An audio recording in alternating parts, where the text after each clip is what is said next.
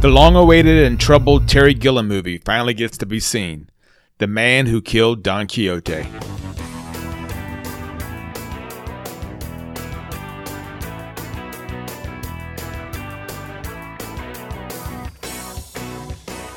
Welcome to the best movie of the year so far. As the year grows, the list grows, the movies get better. A show that answers that question, what's the best movie of the year so far? Welcome back. I'm John Ellis. Thanks for joining me today and being a part of today's episode. If you're new, welcome. I'm glad you took the time to join me today. Click that subscribe button wherever you're listening. You'll be alerted when I release a new episode that way. I'll have links in the show notes to help you with that. So last episode I talked about High Flying Bird, a quick-talking, witty basketball drama.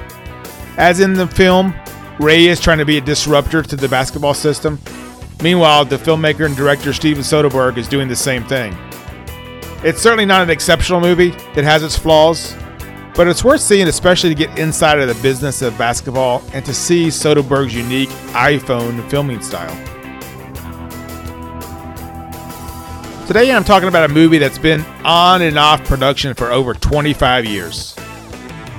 The Man Who Killed Don Quixote.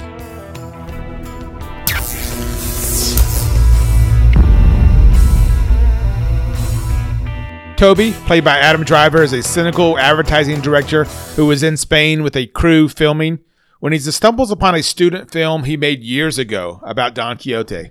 As he's there, he begins to track down his old actors to see where they are now.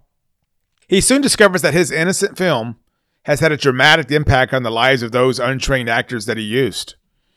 Javier, for example, is a shoemaker who was his Don Quixote in this old film, now believes he is the legendary hero himself.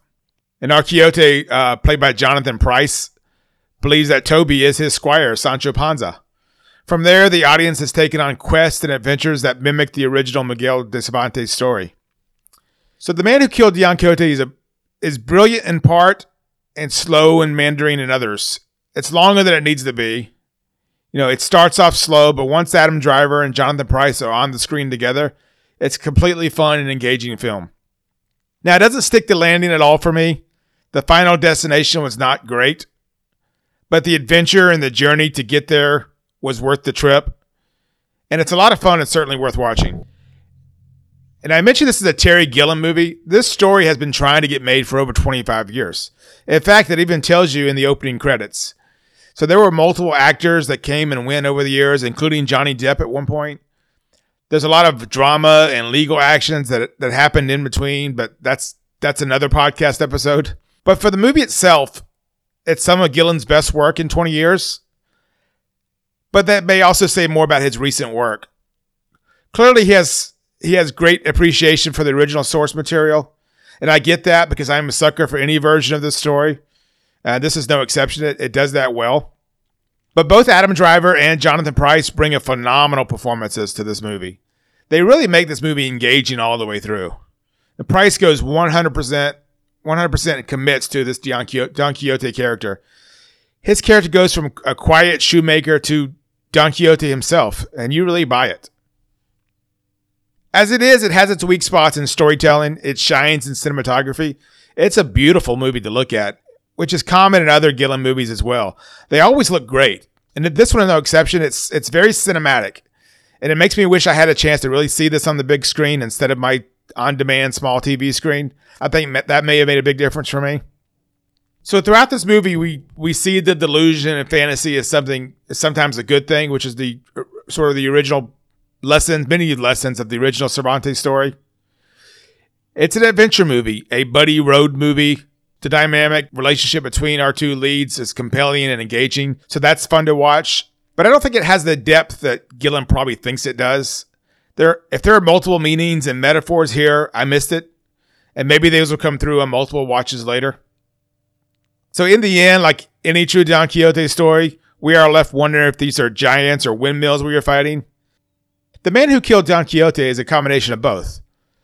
But if you're looking for a Terry Gilliam movie about this topic, I'd still recommend 1991's Fisher King over this. There is a heart and a message with that one that I never felt with The Man Who Killed Don Quixote. As great as it looked and as strong as the acting is, it just wasn't there all the way for me.